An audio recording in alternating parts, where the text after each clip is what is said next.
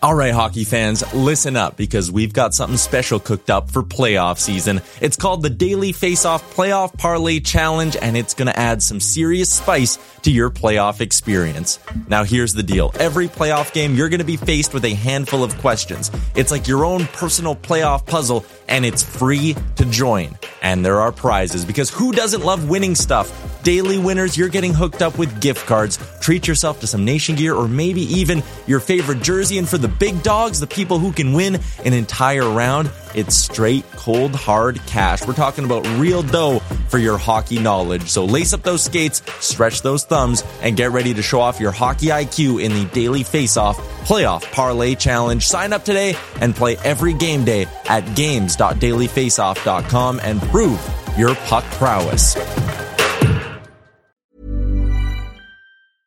I'm Sandra, and I'm just the professional your small business was looking for. But you didn't hire me because you didn't use LinkedIn Jobs. LinkedIn has professionals you can't find anywhere else, including those who aren't actively looking for a new job, but might be open to the perfect role, like me.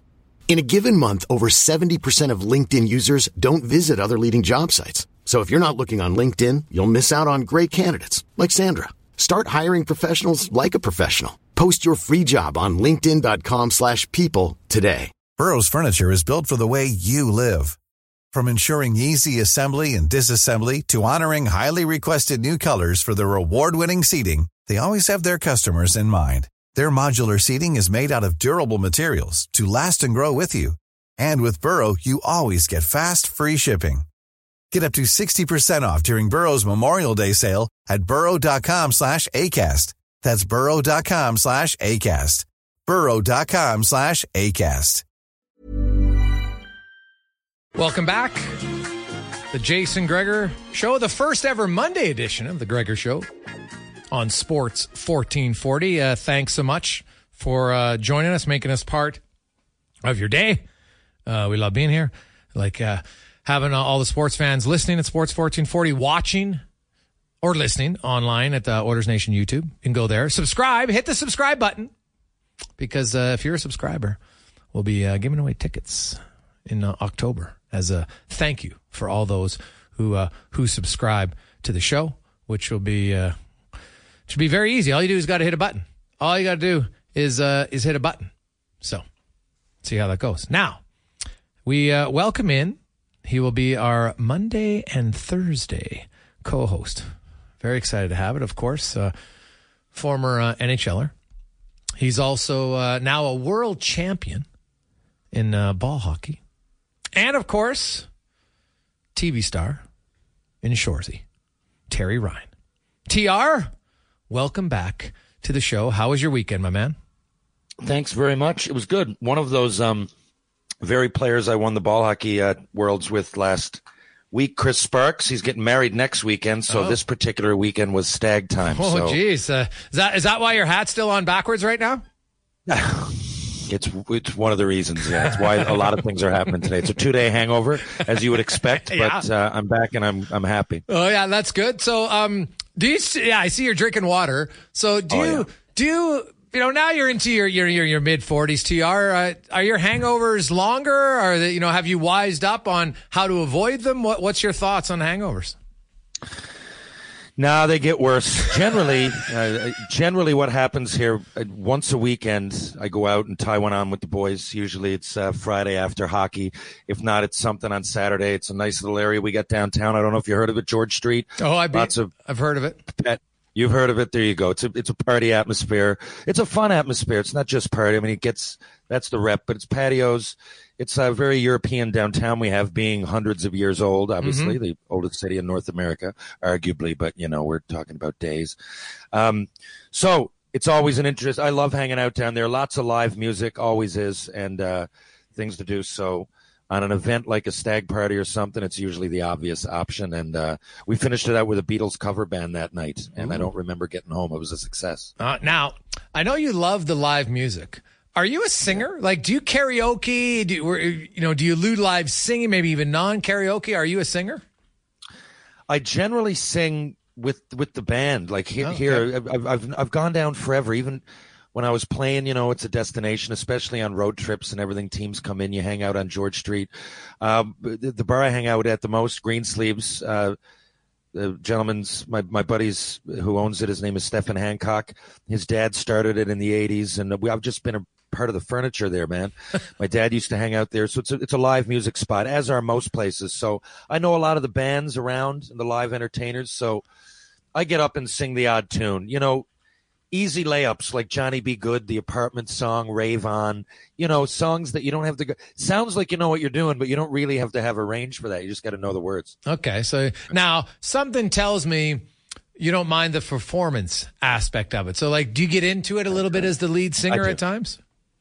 Well, I definitely do. That's part of it when I'm down there. And it's usually, I would never go down on my own and say, hey, let me up on stage. It's usually I'm there with a group like this weekend, or, hey, Davey White, can you give me 3, Terry? Okay. And then I'll go up. They know exactly what we did. The Grundy County auction. There's one that gets everybody going. Okay. Yeah. Little country tune, John Michael Montgomery. Anyway, any list of and again, after going almost every weekend for all this time and really knowing a lot of the people, I ran a bar down there for a while. I was also a rep for Mill Street Brewery. I was a Red Bull rep for a while, so it seems that all my journeys locally take me to George Street, and I got a good rapport with the bar owners and stuff. Rarely karaoke, to be honest. Okay, but I'll get down there and get up and sing live with a band once every 3 times I go down. Now, do they ever have poetry night where you're out there reading poems? There are things like that. I've gone down on those kind of nights. Those aren't obviously as well attended, and they're more eclectic. There's little places to go in town, like maybe a coffee shop. But I've gone down and read chapters of my books more than once. Okay. There's a Writers Alliance here, and I just signed up for it. Why not? And I met people that are, that are literally poets that I probably wouldn't come across, but I am an author. It's part of what I do. So I went to the University here, Memorial, from where I graduated 10 years ago now.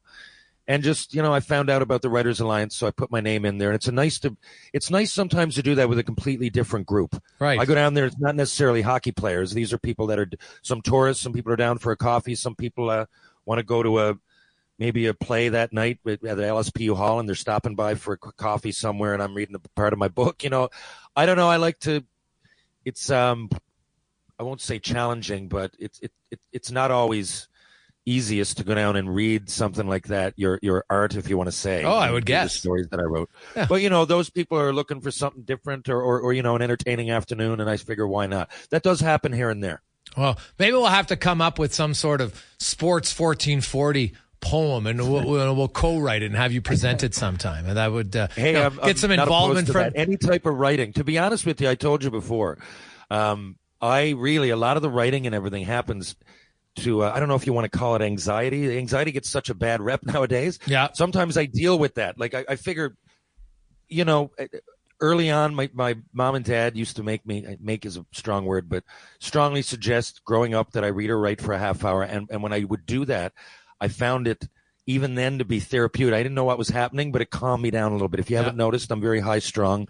And so all that stuff happens as a way to harness the anxiety in the right way. That might be a positive, No, so makes sense. That whole, my way of dealing with things isn't always to go to the doc, even though a lot of people need that. I'm not underestimating anxiety. The type of that I get is thankfully it's workable with writing and spending time doing creative stuff. Yeah, sometimes just calming down and take your mind off of other things. You're not in your own head and thinking about the same thing. So I totally understand that, which leads me to my first question. Here we are. Rookie camps are starting right away. Now, when you became a rookie, I'm not even sure they had the rookie tournaments back then. I don't think they did. Did they? Yeah, they did. They did? Okay. Oh, so do you remember? Fights. Yeah, keep going. Yeah, so now you were, people see Terry Ryan, they're like 50-goal scorer in junior and, 8th overall draft pick, but you were never shy from dropping the flippers and going at it. And I know at times you probably look back and said, you know what, I probably shouldn't have fought as much, that maybe that was a little bit of a detriment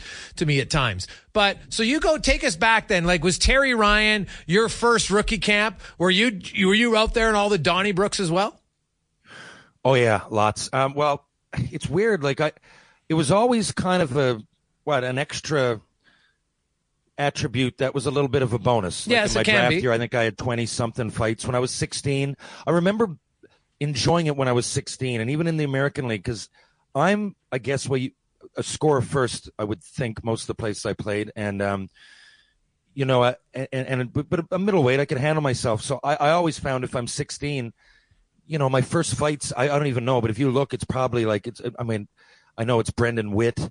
It's Cale Hulse was my first fight as a 15-year-old. Dude, he's tough. You know, Mizey, like guys like that, because I knew it's why Ty Domi, my first NHL fight. I just, in my mind, I can't lose this unless the guy knocks me out. Your Sorry, first NHL fight was Ty Domi? My first, actually, this is true. My first fight was Steve Leach at home against Boston. Okay. And the next night, Jacques Demers asked me if I wanted to play, before I went back to junior and played Spoke, do I want to play Toronto? And I'd promised my buddies and a girl here that I was really hot on. I promised them at a party that I was going to fight Ty Domi if I played him. I just really never thought as an 18-year-old I would get the opportunity. And I had an okay camp. But again, I knew fighting was a tactic to me, too. I can't make myself score, but I can go out there and go hard. And if they don't think an 18-year-old fight Donald Brashear, well, I'll show them. You know, and I was always – and I think that's the Newfoundland, like I said, that you know, we would always, that would be most Newfoundlanders I know, our default button is hard work and show some balls, you know, and go out and do that. And, you know, you get everybody's respect, and then you can breathe, and then you might score a few goals. But that was also part of it. You talk dealing with anxiety within the game. There's a lot of games going on. And I used to think to myself, you know, am I going to sit here and take it from Witt all year? Or am I going to go back at him and I get a little tiny bit of respect, and then I get more room in front of the net to deflect that puck in? And I'm confident. I just, you know, that happens to you. In my division were Shane Doan and Jerome McGinley. They were the best at it. You know, they would challenge. Jason Podolin was another guy. I just remember the people I played against, and that was pretty universal. You know, if you went to the net hard against a guy like Struddy wasn't dirty, at least not to me, but he played real hard. And if I showed any signs of weakness, guys like that clear you out in the front of the net, and I needed to be there to score. So there was always a combination of those things, and I got a little bit of that get away, like, you know, there's a little snap factor. So I don't think, and I know there's a long way around your question, I'll sum it up. But my first year of the American League, for example, Jay, I had 34 fights. Yeah, I'd look that up. Too much. Yeah, right. I mean, but I wasn't thinking too much or too little at that time. I was going out and playing. No one told me not to. I'm not blaming anybody for that. I was pretty good at it, right? Maybe now I think coaches would probably separate roles and things. It would be a lot more communicative, but whatever. I did it, and that was part of my gig, and I'm still here today, and I'm all right. How did the tilt with Domi go? It actually went all right. So the first one, I'm going to have to look that up in the break. Never wanting, like, really, I knew he was biting off more than I could chew, okay? I did it for his story. I promised the boys. I mean, you're in high school. On the way to that game, I remember the night before against Leach, riding my bike down there. I had a bike up in Montreal. I bought one at camp for like $100. And I remember I hadn't signed yet. I got caught before the game. One of the scouts, I was scalping my tickets. And he's like, what are you doing? Like, you're on the head, you're playing your first game? And I said, well, I need a few $100. Like, I don't know what to tell you. So anyway, it's true. I went in, I asked Lyle Odeline and Mike Keane, I go, guys, like, who fights on the other team? I'm not normally that guy. I jump in. As Chris Nyland would say, you know, we're defenders kind of thing, right? I consider myself a defender. I'm not going to go out there and start one or like plan one. But in this case, I need to do it, guys. Like, I need to go out there. It's Montreal Forum. It's shutting down soon. I'm going to get a chance to play. And so sure enough, I hit Leach like just lightly as he was skating by the bench, and he turned around. He knew exactly what was up. And we had a great fight. It was back and forth. He was 32 going for a contract. I'm 18, first game. And then a puck came out of the corner and hit me and bounced in the net. I got a snipe. I couldn't believe it. I was playing with Turgeon and Recchi. So Demers came right down and said, do you want to play tomorrow night? And I knew what was up, man. And we went there the next day.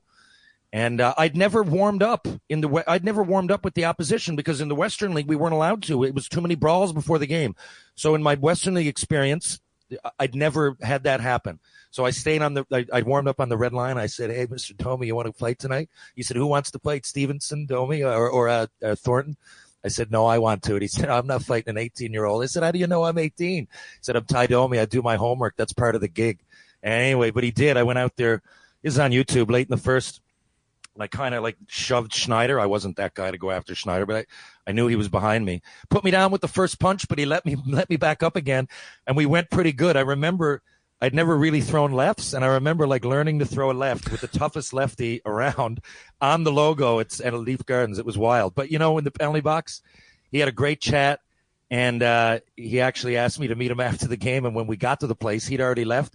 But my buddies had flown up from O'Donnell High School, just graduated, and he had everything kind of in the corner and paid for us. I won't say where or what, but, he had some bottles there for us, and he took care of us. Oh, I've always heard Ty was a great guy, but good for you, man. That's quite the story. You're a young 18-year-old kid, and you have a tilt and a goal in your first preseason game. Then you're going against Ty Domi. Like, hey, Montreal and Toronto, man. That's obviously one of the legendary rivalries in all of the NHL. So, and Ty Domi, man. Like, the thing about Ty Domi was, like, it was hard to beat Ty Domi. Because it was like his head was a cinder block. Like, I seen him, like, Bob Probert must have landed 12 straight punches, and then Domi just takes it, and boom, boom, he's right back in it. And, man, he wasn't that big, but, oh, my goodness, he fought everybody. Yeah, I hurt my hand on his head. Like I actually still have a scar. It was wild. It was a lot to take in. And the funny thing is, though, like I said, I didn't think about it. And the next year, same situation. He spun me around at center and said, "You owe me one." And I did. I couldn't say no. That one I was not ready. I wasn't thinking about or whatever. But welcome to pro hockey. That's the way it goes. You're going to drop your gloves. And once in a while, people are going to know that, and you're going to get a reputation, and you're going to have the fight. Hence 34, my first year. Terry Ryan joins us on the Jason Gregor Show on Sports 1440. We will take a quick break. When we come back, a legend, a Hall of Famer. Now, I don't know if he's ever in fights in football, but this guy, one of the best arms ever as a QB. We're going to talk some quarterbacking mechanics next with Warren Moon on the Gregor Show, presented by PlayAlberta.ca. Hiring for your small business? If you're not looking for professionals on LinkedIn, you're looking in the wrong place. That's like looking for your car keys in a fish tank. LinkedIn helps you hire professionals you can't find anywhere else, even those who aren't actively searching for a new job but might be open to the perfect role. In a given month, over 70% of LinkedIn users don't even visit other leading job sites. So start looking in the right place. With LinkedIn, you can hire professionals like a professional. Post your free job on linkedin.com/people today. Hey there, it's Michelle Norris. I'm host of a podcast called Your Mama's Kitchen. When I travel, I'm usually looking for a way to find a taste of home when I'm not at home. And one of the things I love to do when I am at home is entertain. And Airbnb allows me to do that. When I was in California recently, I rented a house that had a great kitchen. And when we were sitting around the table, we're all thinking, we're in someone else's house. Someone could be in all of our homes as well. If you have a home, but you're not always at home, you have an Airbnb. Your home might be worth more than you think. Find out how much at airbnb.com/host. Burrow is a furniture company known for timeless design and thoughtful construction and free shipping, and that extends to their outdoor collection. Their outdoor furniture is built to withstand the elements, featuring rust-proof stainless steel hardware, weather-ready teak, and quick-dry foam cushions. For Memorial Day, get 15% off your Burrow purchase at burrow.com/ACAST and up to 25% off outdoor. That's up to 25% off outdoor furniture at burrow.com/ACAST. Rolling through a busy Monday afternoon, man. So much going on in the sports world right now. It is fantastic. I love it. If you are a sports fan, there is no shortage of sports stories. NFL, CFL, NHL coming up soon. It is outstanding. Jason Gregor alongside Terry Ryan. We're going to get to our NFL report, brought to you by Legacy Heating and Cooling, home of the no payments, no interest for 1 year on either an AC or your furnace right now at Legacy Heating and Cooling. Warren Moon, one of the all-time great quarterbacks, is going to be joining us momentarily. We're just trying to track him down, which will be awesome. TR, true story. Many moons ago, they had a Grey Cup in Edmonton, and part of it was they played an indoor kind of flag football game at the rink at West Edmonton Mall. Obviously, you've been there. And so I got to play on Warren Moon's team. And so Warren Moon's our quarterback. And so, true story. So you're playing, there's some media guys and then some former CFLers on there. And Warren gets in the huddle. And I know this is just like a fun game. Like 5 seconds into it, I'm like, okay, this guy's serious. Like, so he was telling guys, you run this route, you run that route. And there was a camera guy, or not even camera guy, Graham Neal, who's kind of a funny guy. He comes out and he runs a route, but he kind of doesn't do it. And he's laughing about it. He comes back to the huddle and makes a joke. And Warren Moon looks at him and goes, funny guy, you're not getting a ball the rest of the game. And he didn't throw him a ball. And he didn't get it? No, he didn't throw another ball. Like, he was just like, hey, you want to make a mockery? I'm not mocking it. And so later on, and so one time I was wide open and he didn't see me, but I'm like, I'm not going to say anything. I come back to the huddle and Warren Moon's like, hey, I missed you. You've been beating guys. Next one's to you. So I run, he goes, 5-yard curl pattern. I line up on the outside and I've never been that nervous. A 5 yards tight curl. And before I turn around, the ball's there. And I caught it, and I'm just like, inside, I was like, I might have won the Super Bowl championship, the Grey Cup at that point. But you have to be cool about it, so it's like, no big deal. But Warren Moon, like, he threw that thing 5 yards, like, and like, man, it almost winded me. Like, he had an absolute cannon, but it was so funny just how competitive he was. Like, some guys are just wired that way. Like, some guys, and it doesn't mean you're a bad guy if you're wired that way, but I'm sure you played with some guys that they could never, like, have a fun game, right? Like, everything is in it to win it. I have, and I'm curious. That's a great story because, again, I've never been on the field with a pro football player. Oh. All the other above, I've been there. I've hit off someone or I've tried. I've been at bat against people who pitch AAA or whatever, like kind of simulating. They played pro, but never. So that was quick. It was right. I was curious. I'd like to do that. Like, for some reason, again, I'm just getting into football. I'm fascinated by it all, more the storylines, and I like the week-to-week, how the games are way more important because there's less of them. I think it's magic how they market it all. But to be out there, like, I'd like to go to a fantasy camp. That's kind of – Warren Moon's throwing to you. You're kind of in that situation. 100% right? You are. Yeah, I would agree with that for sure. And I won't mention names now, but I do play those alumni games, and I had to start playing them much earlier than I thought, being that I was out by the time I was 23. Really, but I could always still skate. I just had a high ankle sprain that prevented me from playing pro, like I said. But, yeah, some of them, and we go, again, I won't mention names, but we go to some places, and, I guess the goal would be, one of the groups I go with, Wendell Clark and friends, for example, right? So it's Wendell Clark, Ally Afraidy, Rick Five, a lot of older legends. It's often why guys like me we got to carry the mail a little bit for, like, Rick Five can score better than I can, but he's 60-odd years old now, so it's a nice mix. I get to meet Rick Five.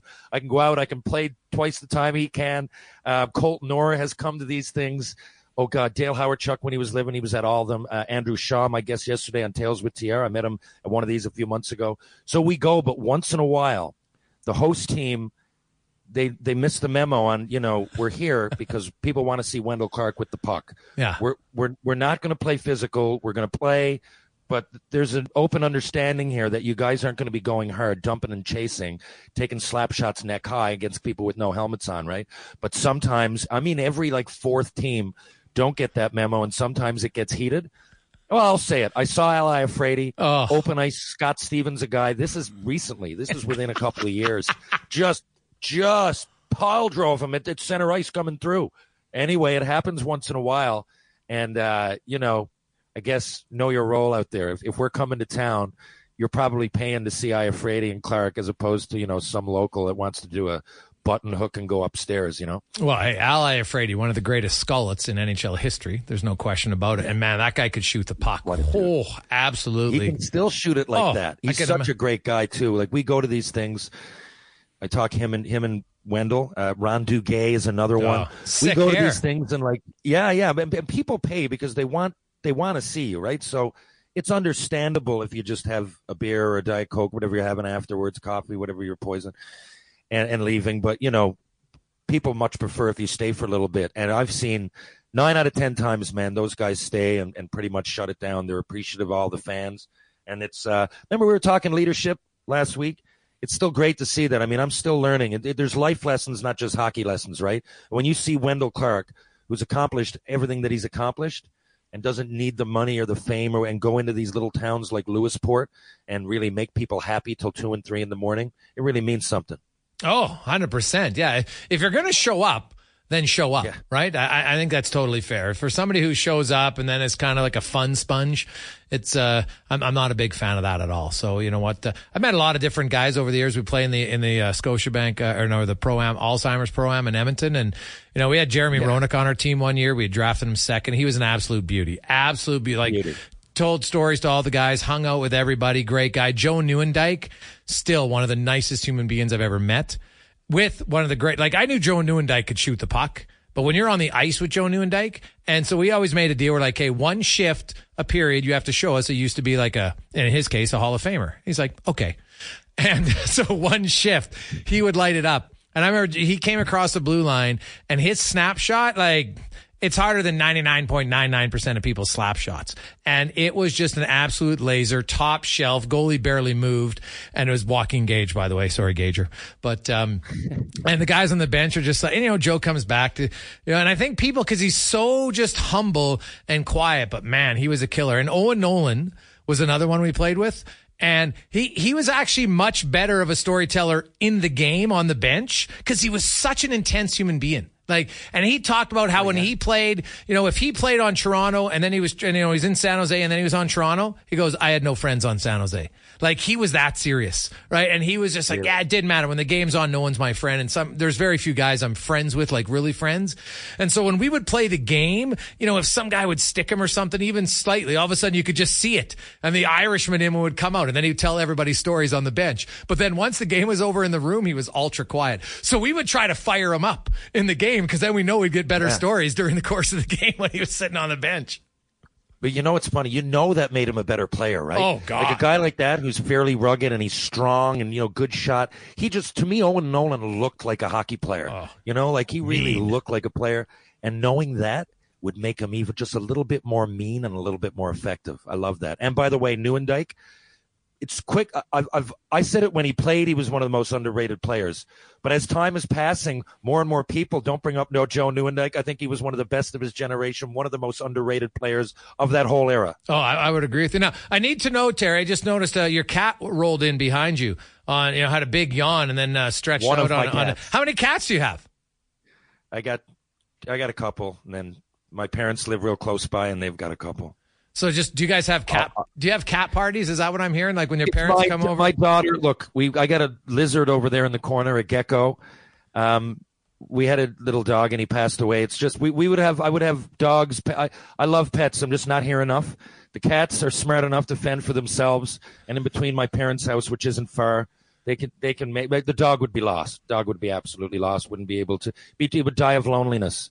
Princess here behind me, she's cool seeing me every 3 days. Okay, awesome. Well, hey, we do have the Hall of Famer now joining us, Warren Moon. Of course, a career I don't have to tell Edmonton fans about, Hall of Famer, CFL, NFL, one of the greatest quarterbacks of all time. Warren, always good to have you on the show.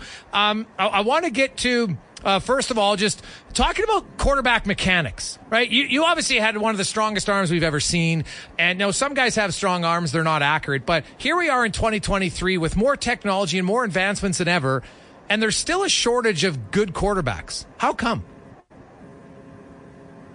There really isn't a shortage of good quarterbacks. There's a shortage of experienced quarterbacks and quarterbacks that have been in the league enough time to get their feet wet, to kind of learn, what it takes to be a professional, to kind of learn their way around the league and know personnel and that. We're drafting quarterbacks so much higher in the draft now and expecting them to play right away, as opposed to giving them a year or two just to kind of get seasoned in that and learn a little bit more, not only about what they need to do technique-wise, but also what their offense is that they're going to be inheriting, and also the players that they're going to be with that they have to learn. They have to learn their personalities. They have to learn their strengths and weaknesses as players. So they're asking these young players, like yesterday, there was 3 rookies that started in the National Football League for the first time in their first game. That's a lot to digest in a very short period of time. So I don't think it's that we don't have good quarterbacks. I think the quarterback position right now is as strong as it's ever been. I think it's coached as well as it's ever been coached, but you still need that experience. There's no substitute for that. So is it fair to say then maybe there's not enough patience overall for the position? Either patience to let the young guys learn as backups. Like Aaron Rodgers was behind Brett Favre for 2 years on the sidelines before I ever played a game. And I wonder if that helps. Do you think there needs to be a different mindset from executives and coaches in how they develop the quarterback position at the NFL? Well, some people do have that mindset. Like you said, Aaron Rodgers sat for 3 years actually behind Brett Favre. Jordan Love, their quarterback now, sat for 3 years behind Aaron Rodgers. Patrick Mahomes sat a year behind Alex Smith. So you can go on throughout the history of the league and see the guys who had a chance to kind of sit and learn. Even Tom Brady, sat through his first year behind Drew Bledsoe. When you have a chance to sit and learn it and get yourself acclimated to what you're getting ready to go up against, it takes a whole lot more pressure off of a young guy. And then if you're going to a team that's a really good football team where you're surrounded by pieces that help make your job easier, whether it's offensive line play, have a great running game that takes pressure off of you offensively, and then a great defense that's going to get you the ball back if you do make some type of mistakes. Those things are going to help a young quarterback too, where a lot of the good young quarterbacks that come in the league in the first round at the top of the draft, they're going to bad teams. That's why they're drafted so high. So they don't have all those things at their disposal when they go there, and sometimes they struggle early. Mr. Moon, it's an honor to get to interview you. I have a question. Your situation was unique. So you go down, speaking of the three rookie quarterbacks I'm talking. So your first year in the NFL, you're coming off 6 years in the CFL, of the most successful years, 5 championships, but there still had to be, I don't know, nerves or a level of, a young player blossoming into an NFL player. Did that year feel like you were a rookie, or I guess a lot of people would have looked up to you like a veteran because you had so much success. Explain that type of first year when you were in the NFL. Well, I think maturity was the right word for me. I was much more mature at 26 years old when I went down there than I would have been if I was 21 and came right out of college. But I did have to kind of do some of the same things these young guys had to do. I went to a new team. I moved to a new city. At this time, I had 3 kids and a wife that was pregnant with my 4th. So we had that dynamic that we had to get adjusted to. And then I had to learn a new offense as well as a new philosophy of how the game was played. Because remember, I played in the United States in college, but then I played my pro ball in Canada, which was a totally different system and a totally different rule set. So now I had to come back and adjust to what the NFL system was. Learn my new players, learn a new system. So yeah, in some ways I was a rookie, but I was mature enough because of my age and what I'd experienced to understand what I had to deal with. All those years and all those games, how did injuries affect you? Do any linger right now? I feel really good, to tell you the truth. I was going to the gym today, and I still go to the gym a couple of times a week. I feel great. I came out of it pretty good. The gods took very, very good care of me, and I took care of my body. So yeah, I don't have anything that I wake up lingering with or anything like that. I can still throw the football with my son, and I still work out on the treadmill and all the different things to keep myself in shape. So I feel pretty good right now. Warren Moon joins us. Warren, we saw Joe Burrow. He was coming off an injury, didn't play in the preseason, and Cincinnati's offense really struggled. And there was a lot of offenses in week 1 in the NFL that struggled, and a lot of them didn't play their starters very much. Do you think they've gone too far as not playing any of your starters offensively and some even defensively in the preseason? Does there need to be like a half or a quarter? Or do you think it's smart not to play them at all? No question about it. They've gone too far. They're so worried about injuries, and nobody wants to put their players out in a meaningless game because they don't want them to get hurt. But Joe Burrow got hurt in practice. He hurt his calf muscle in practice. So football players are going to get hurt. You don't know where it's going to happen or when it's going to happen. Injuries happen in sports.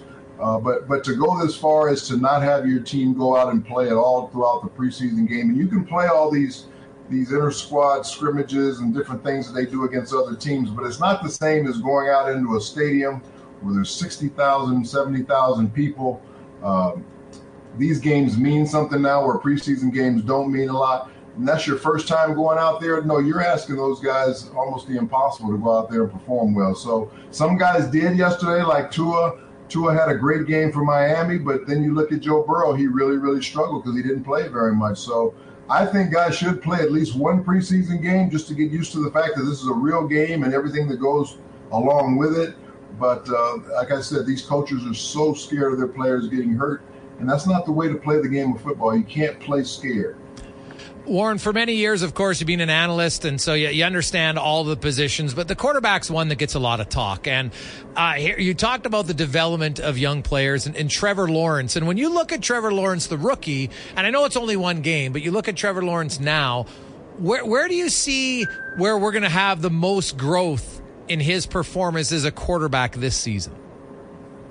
I think the experience of being in this system for his second year in a row. His first year, he was under Urban Meyer in their system, and now he went to the new system last year, did pretty well, and it really came on strong at the end of the year. You could tell he was really starting to feel more comfortable with it over the last half of the season as they went into the playoffs. Now he's had another whole offseason, training camp, preseason, and he's going to be that much better in the offense because he knows what he likes. Their coaching staff knows what he likes. They'll eliminate those other things that he doesn't do as well. And that's where you have the big improvement, where they're eliminating things that they don't need to use because he's not good at it or doesn't like it, and they're going to use the things that he's been successful at. So that has a lot to do with what happens between that first and second year. In his case, second and third year in that system.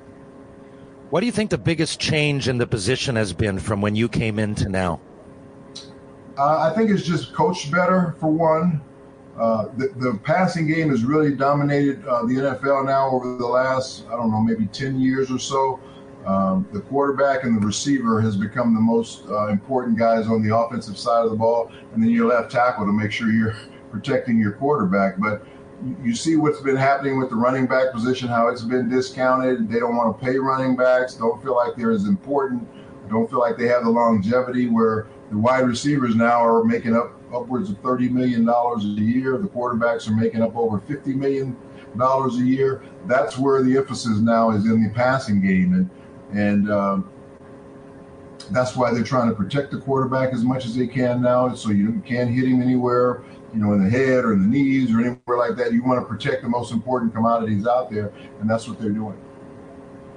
Or one last one for me anyway. When you look at the evolution of the game, and I'm admittedly biased probably, but I was a huge Dan Marino fan, and yourself, and I look at Dan Marino and Warren Moon as two of the strongest arms, pure passing quarterbacks in an era where it wasn't as pass happy as it is now, right? It's no question. Do you ever sit and watch and say, man, it would have been fun to play now in this era as a quarterback, and just imagine what you could have done, or Marino and types like that, John Elway in this type of offense? I get that question asked a lot because our era, I think, kind of was the turning of the transition towards the passing game. When I was with Houston, we were running the run and shoot and spreading it out and throwing it all over the place. That's when you started to see the change in the way the game was being played offensively. And Dan Marino was one of those guys who was like you said, one of the best passers in the history of the game. He was the all-time leading passer when I retired, and I think I was third at that time. You also had John Elway. You had you had Joe Montana. You had Jim Kelly. You had Troy Aikman. So all these guys I just named right there in the Pro Football Hall of Fame, some very, very great quarterbacks that could really throw the football, and they were just starting to take off in the passing game. And then that next generation came in, and it just kind of kept evolving. And I lied. I do have one quick last one for Monday Night Football. What's your expectation of Aaron Rodgers? You were a Hall of Famer. You did change teams late in your career. How difficult is it for him to go into a brand new team with all new teammates, new system, new verbiage and everything? Yeah, there's an adjustment period. There's no question about it. But in his favor, he's going to the Jets where his offensive coordinator was with him in Green Bay. So they're basically running the same offense. He didn't have much learning to do. The other guys on the team had more learning to do because their offensive coordinator was coming in this year where Aaron kind of knew everything. So Aaron was like a coach in the meeting rooms because he has such a familiarity with it, and he could coach the rest of the players. But he's still making a change. He's going to a new team, and he's done a great job, I think, of reaching out and really trying to learn his guys and take them out for dinner and take them to concerts and do all these different things. So he has more of a relationship with them, and I think he's done a great job of that. Now we'll have to see if the proof is in the pudding when he goes out on the field, because he's playing against a really good Buffalo team that has been together for a while. Everybody thinks that their window is closing and they better get their Super Bowl done here pretty quickly. So this is an important opener for the Jets, especially to be at home. Everybody's anticipating and wants good things to happen right away. This is a big game for Aaron and this team because of how much anticipation has been throughout the whole offseason.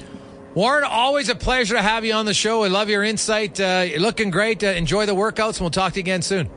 All right, guys. Thank you very much. Enjoy the rest of the year.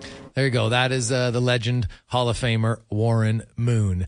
And I like what he said. He goes, hey, I think the quarterback position's fine. It's how they develop the quarterbacks. And we could make that argument in a lot of leagues, Terry, that they still rush some guys for whatever reason in pro sports. 18-year-olds in the NHL, history shows it's not very favorable for most of them. When we come back, another edition of Ryan's Rant on the Jason Gregor Show, presented by PlayAlberta.ca. Jason Gregor, Terry Ryan back with you on Monday edition of the Gregor Show, presented by PlayAlberta.ca. Of course, Terry will be our weekly Monday and Thursday co-host. Now, there might be the odd show he has to miss coming up because he will be filming another season of Shoresy, which season 2 comes out later this month. And that's going to be a lot of fun. So we look forward to it. I'm starting to rewatch season 1 just so I'm up to date on everything. I like to do that for short shows, comedies.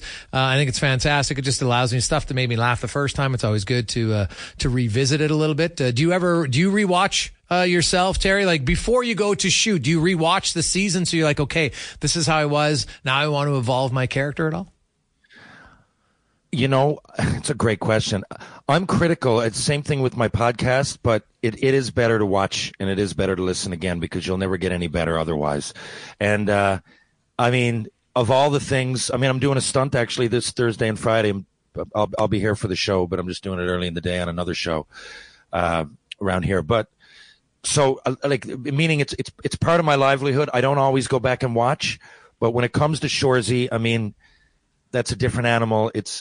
I'm lucky to have it, but it's so very popular and all encompassing, and that, and it seems like if things, knock on wood, we're going to keep going.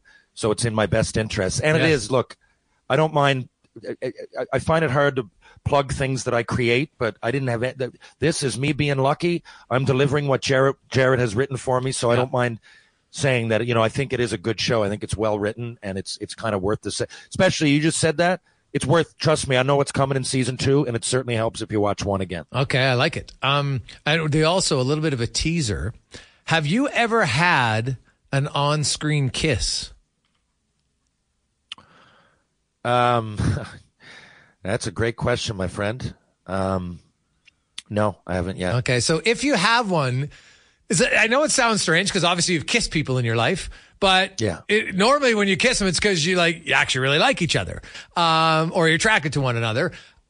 Is that a thing that you ever thought about it? And now I know that there might be some romantic interludes this year with old Hitch. Are you prepared to? It might happen this year. Who knows? But am I prepared? So I was a stand-in for a few years, and a stand-in is exactly what it sounds like. I was one of the breaks I got. Right, I was crew on Frontier. I told you I had that one scene at the beginning. Yeah. But I was the same height and weight as one of the actors. Okay. So what they do is they get you in and they go through. They'll say, okay, we're going to block this scene, and they'll get everybody in. They're in their street clothes. And then when they go through it, they go to the trailer and get their hair and makeup done. Lighting gets all set up, and you stand in their place for lighting purposes, right, and camera purposes. So when you're in that position, you're at ground zero. So you learn a lot about what's going on around you. So I was a stand-in, and on this show Frontier, season 2 and 3, and one of the girls that was standing in for the girls, but it was 2 of us basically. They did call for that, so we were in bed and we had our clothes on and everything, but we had to simulate all of that stuff. Yeah, so I did actually kiss a girl, just wasn't on camera. Oh, okay. Were you nervous? It was pretty easy with this girl because we're talking all day. You're on set for like 12 and 15 hours most days, so.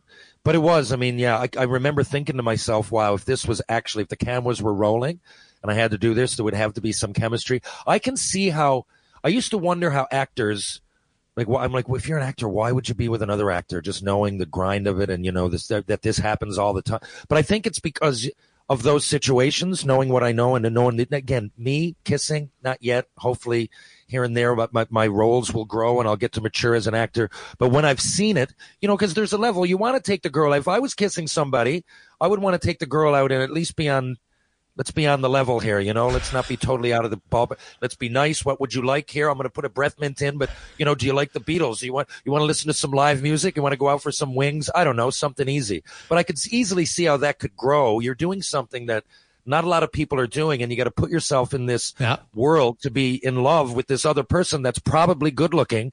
I can see how it morphs into a relationship here and there. Yeah, no, I get it. All right, let's get to Ryan's rant, brought to you by Action Electrical. As later this month, they will be celebrating their 50th year in business. Don started in his basement, and they just kept growing, expanding people. Now Blake runs the company, huge office on the south side. They do tons of great work in the community. Congratulations, actionelectrical.net on 50 years. So you want some Ryan's rants. So I thought about this, and I actually didn't realize I was going to do one today. Now, that's not an excuse because I got one coming. But the one I'm going to talk about astrology, okay? Now, I don't want to upset anybody. And I know some people look at astrology like they look at religion, meaning it's a very polarizing subject. Look, I'll tell you this going in. I'm spiritual. I grew up Catholic. I believe in science. I find it kind of hard to believe in Noah's Ark and two of everything getting on an ark. But I do believe that most of the commandments make total sense. I believe being spiritual, people that have passed on, I'm not ruling out that there's some level of energy that I can maybe pray to them. Yeah, you know what I'm saying. I meditate. I believe there's higher powers, but I don't think, just my opinion, that we can categorize it into one. I think we probably can't comprehend whatever it is. So when it comes to astrology, I think that's the most obvious one. I say this because I brought this up on my podcast a little while ago, and I had a bunch of people email me, DM me, everything else, keeping me up to date on astrology and why I should get into it. And if there's one thing I don't love about religion, it's when religious people try to push it on me. Now, here's what I mean. So, first of all, if I'm going to buy astrology, I think what I'm talking about is there's 12 astrological signs. They almost line up with the months, not quite, but there's 12 of them. And we're basing the stars, the sun, and the planets and where they sit on how that's going to affect one of these 12 groups, me being a Capricorn, okay? If I'm wrong here, as for what you know, you correct me. So that's what we're saying. So first of all, the biggest obvious flaw in that is that there's 12 sets of people that are going around, and we're all being guided by some kind of, I don't know, gravitational, supernatural pull from lights up in the sky. Now, in the year one, I can see that. I can see, you know what? Noah's Ark makes sense. There's nothing else going on. You know, what's that up there? That's Capricorn. We're looking at it. I don't know. Someone made a goat picture out of it. These are constellations that now we know that each one of those lights are millions and millions of light years away. It just took that long to get here. And if we were any other angle, we would realize that they're not two-dimensional on a painting. If we were looking at them from the other side, they would be millions of light years from each other, and it wouldn't even look like a goat or a Pisces or a Big Dipper or whatever it might be, right? Mm-hmm. So it's just our angle. Now that we know how big the universe is, now that we've invented the wheel, we've come up with irrigation, agriculture, electricity, computers. We know all these things. Hell, some of these people that believe in astrology are going to travel provinces and miles, hundreds of miles throughout states, the other side of the country, so they can see an eclipse based on the very science that these people are telling us is why astrology is not, I don't want to say not real. I don't want to upset people, but in my mind, it's just like, put it this way. Please, I respect everybody's personal space and what you might believe in. Hell, you got to believe in something, I guess. I don't mean hell, I mean heck, comma. You got to believe in something. I think to have faith and to be a human. And I mean, we're here. It's a miracle. We're all here, but it doesn't have to be a miracle that was created by astrology. Please don't tell me that I'm going to have a bad day tomorrow because Neptune's fourth moon and Saturn's rings don't line up with the sun and Pluto the way, in a desirable way. You know, I'm not going to miss a penalty shot because Jupiter's eighth moon isn't in line with the sun the way it should be. That's what I think. So, but just for the record, what are you, a Capricorn? I'm a Capricorn. A Capricorn, yeah. All right. And I was raised Catholic, and I think there's things on both that there's parts of astrology and parts of, not the U.S., there's parts of religions that I'm sure make sense, but, you know, I'm ruling out astrology. I'm sorry. You're ruling out astrology. No, that's fair. Well, the thing that I get a chuckle about is because my birthday, where it lands on, I'm a Scorpio, but then you would read a different astrology book and then it says I'm a Libra. And I'm like, well, I grew up all the time believing I was a Scorpio, and a lot of the traits that they say are your Scorpio, I'm like, yeah, okay, I kind of get that. Impatient at times, a few other things, sure. And then when it switched, I was like, well, how can you have two different dates? So already I'm skeptical because the dates move depending on which astrology book you're reading. So that's my only major complaint is they don't even have consistency on the most simple thing of a start date and an end date for each one. That's well, yes, and in the other ones, at least the God or form of higher power is not really visible. So there's a level of mystery to it. But it's been proven. We know what those lights are now. That's not a light. That's a planet. That's not a light. It's a star. That's Alpha Centauri. This is our galaxy, the Milky Way. I get it again when we were making fire and coming up with the wheel. You had to have some reason, I could see it even, like I said, in the year 200, more than as time went on. I mean, just if any of them were proven to be untrue, I think it's astrology, right? Well, we got the text lines humming. We'll get to that when we return. That's good. Hey, it creates conversation. I like it. Jason Gregor, Terry Ryan, that was Ryan's rant brought to you by Action Electrical. Trust me, there's no joke. It doesn't matter what sign you are. They will fix you properly. Any issues you have, Action Electrical will fix it. When we return, Annie Petrillo makes her Sports 1440 debut. She will join us every Monday in the 4 o'clock hour. Mom deserves the best, and there's no better place to shop for Mother's Day than Whole Foods Market. They're your destination for unbeatable savings, from premium gifts to show-stopping flowers and irresistible desserts. Start by saving 33% with Prime on all body care and candles. Then get a 15-stem bunch of tulips for just $9.99 each with Prime. Round out Mom's menu with festive rosé, irresistible berry chantilly cake, and more special treats. Come celebrate Mother's Day at Whole Foods Market.